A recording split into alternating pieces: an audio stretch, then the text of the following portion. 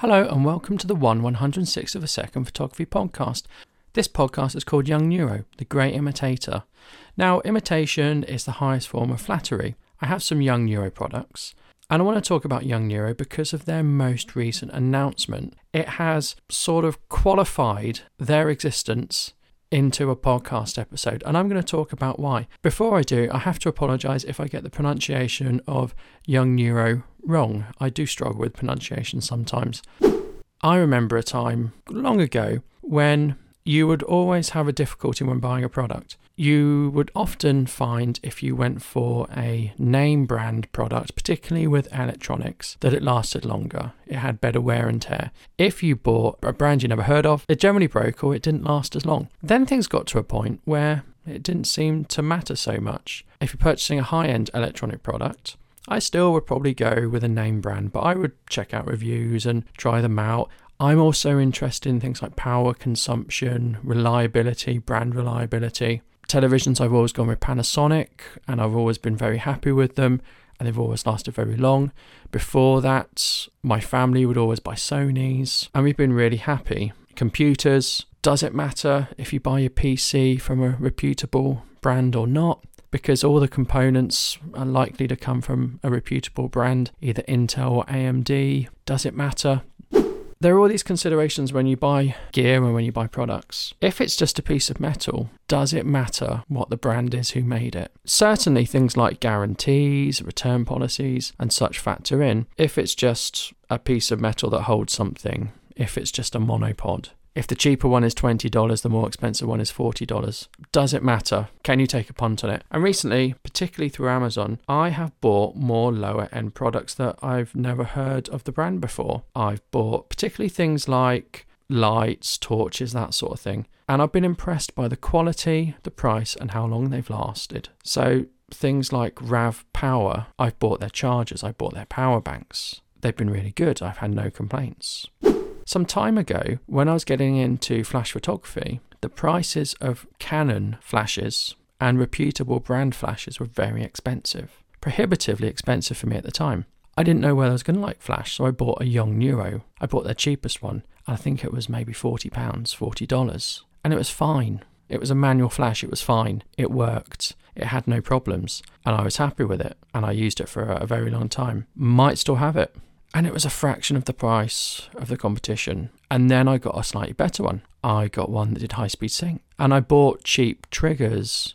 The cheap triggers sort of broke, so I didn't use them. And I bought a more reputable brand of triggers. And they've been okay. They're not fantastically built. They're Harnell Tufts, actually. So they're not the most tough product, but they've got a silicone outer, which somehow makes them tougher and shock resistant. I doubt it very much, but again, they were cheaper than getting a Pocket Wizard or getting something like that, and there wasn't really much alternative. Interestingly, I have bought Young Neuro triggers and I hated them. I just didn't like them at all. I sold them.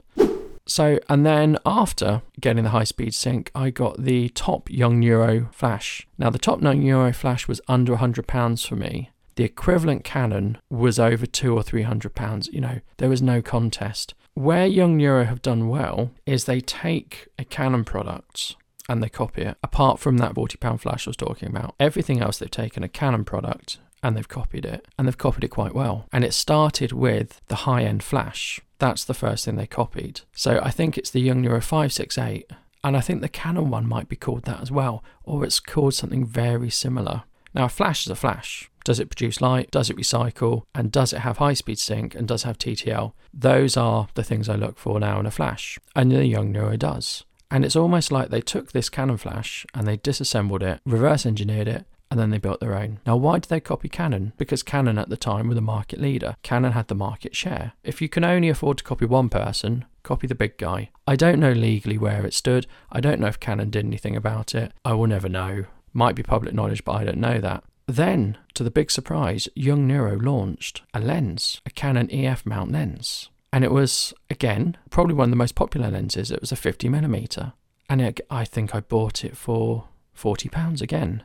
And the prices fluctuated. Again, it was cheaper than the Canon one. And the Canon did something called a Nifty 50. And that was maybe £80-90 at the time. And it was a cheap plastic lens, slow autofocus, but it was a good lens. it gave good results and it was lightweight. I already had a 50mm lens. I had the Sigma 50mm f1.4 art lens, which is my best lens ever. Well, it's debatable whether it's that lens or the Canon 200mm f2.8, but it's one of my best lenses. So why would I go and buy a 50mm, a cheap one? The Sigma's incredibly heavy. What the Yongnuo 50mm allows me to do is just put a lightweight lens in my bag. If I think there's a remote possibility I might need a 50mm.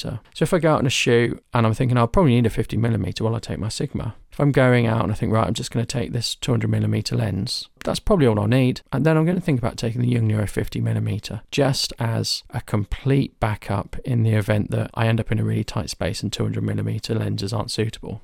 Yongnuo also brought out a 35mm Canon EF lens. The lens they copied was a better lens than the 50mm. It's got a bit of a cult status, the Canon 35mm f2 that they copied. And now they've brought out an updated version of the 50mm because Canon updated their 50mm. Canon put out a very nice STM 50mm. And Yongnuo have also done LED lights. So the Ice Light is quite a famous LED light by Westcott. It costs a lot of money. There have been numerous imitations, and Yongnuo have brought out LED ones that replicate that, and they look quite good.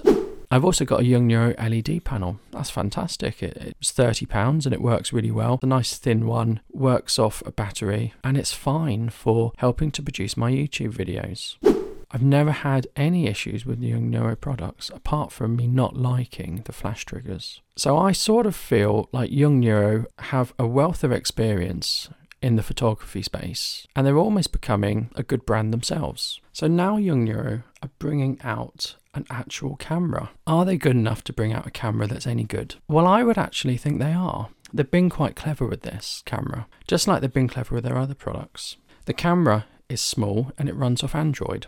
It doesn't have a viewfinder, it's a mirrorless camera. It has a micro four thirds sensor, I think 16 megapixels. And it's got a Canon EF mount on the front. So it looks completely ugly. Yongnuo have been quite smart. They've hedged their bets. Their existing lenses are for Canon EF mount. So by using a Canon EF mount, it means that you can use their lenses as well. You'll probably buy their lenses if you buy that camera. Also, people who have existing Canon glass could be suitable for this camera.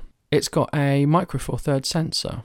They're not competing with full frame sensors, they're not competing with APS-Cs, but they put on a micro four thirds sensor, which for most people is going to be more than suitable. 16 megapixels will be suitable for most people. You're not going to do a professional gig with this camera, but for everything else, it's probably fine. And then you can use Android to take your pictures, share your pictures, because they're targeting the smartphone audience really, or the smartphone generation. They've even included a SIM card slot. Potentially, this is a camera for China, and I've seen various reviews and discussions about it. It looks like the SIM card is intended for Chinese audiences or an Asian audience, where it allows you to use 4G or better in Asia, as you can get in Korea, to upload your photos to the internet. Don't forget, with Android, you can get Lightroom CC, so you can take pictures and put them into Lightroom on that camera. The back is an LED touchscreen, and I think it's a good resolution display. For video, the camera captures 4K. So already, what might have been seen as some people by a joke,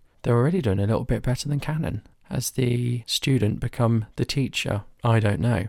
Nice things are it has internal storage. You have to go back a long way to find cameras that have internal storage. I think it's got 32 megabytes of internal storage, and you can expand that with an SD card slot. I think it's a micro SD card slot. And again, that's because you need to run Android on it. So you might as well put a fair amount of internal storage in. It has an internal battery, which I think would put a lot of people off. You can't change the battery. I would imagine you can charge it over USB. In fact, you have to be able to charge it over USB, otherwise it wouldn't work. So you can charge it over USB, and you can probably charge it on the go with a USB power pack. So is it any good? Is it a joke? Well, I don't know. I haven't seen the camera in use yet. I haven't seen any reviews of anyone using it. But it does pose the question of, do we need to be buying gear from traditional manufacturers? For our high-end products, yes we do. A low-end offering in some cases can be quite good. Is this the product that takes Yongnuo from a low-end product maker into not quite the big time, but a more serious space? I think this could be. So I'd love to get my hands on the camera, Yongnuo, if you're listening. I'd love to try it out, see what the 4K video is like, see what the HD video is like, see what the photos are like. I think it captures DNGs as well as JPEGs. So would you trust a camera from Young Neuro, or would you stick with your traditional brands like Canon, Nikon, Sony, Panasonic, Olympus, Fuji, Pentax? Almost missed that one. Or would you dare to try something new? Let me know, and don't forget to check the show out on iTunes. Don't forget the show is now on Spotify. Thank you. Goodbye.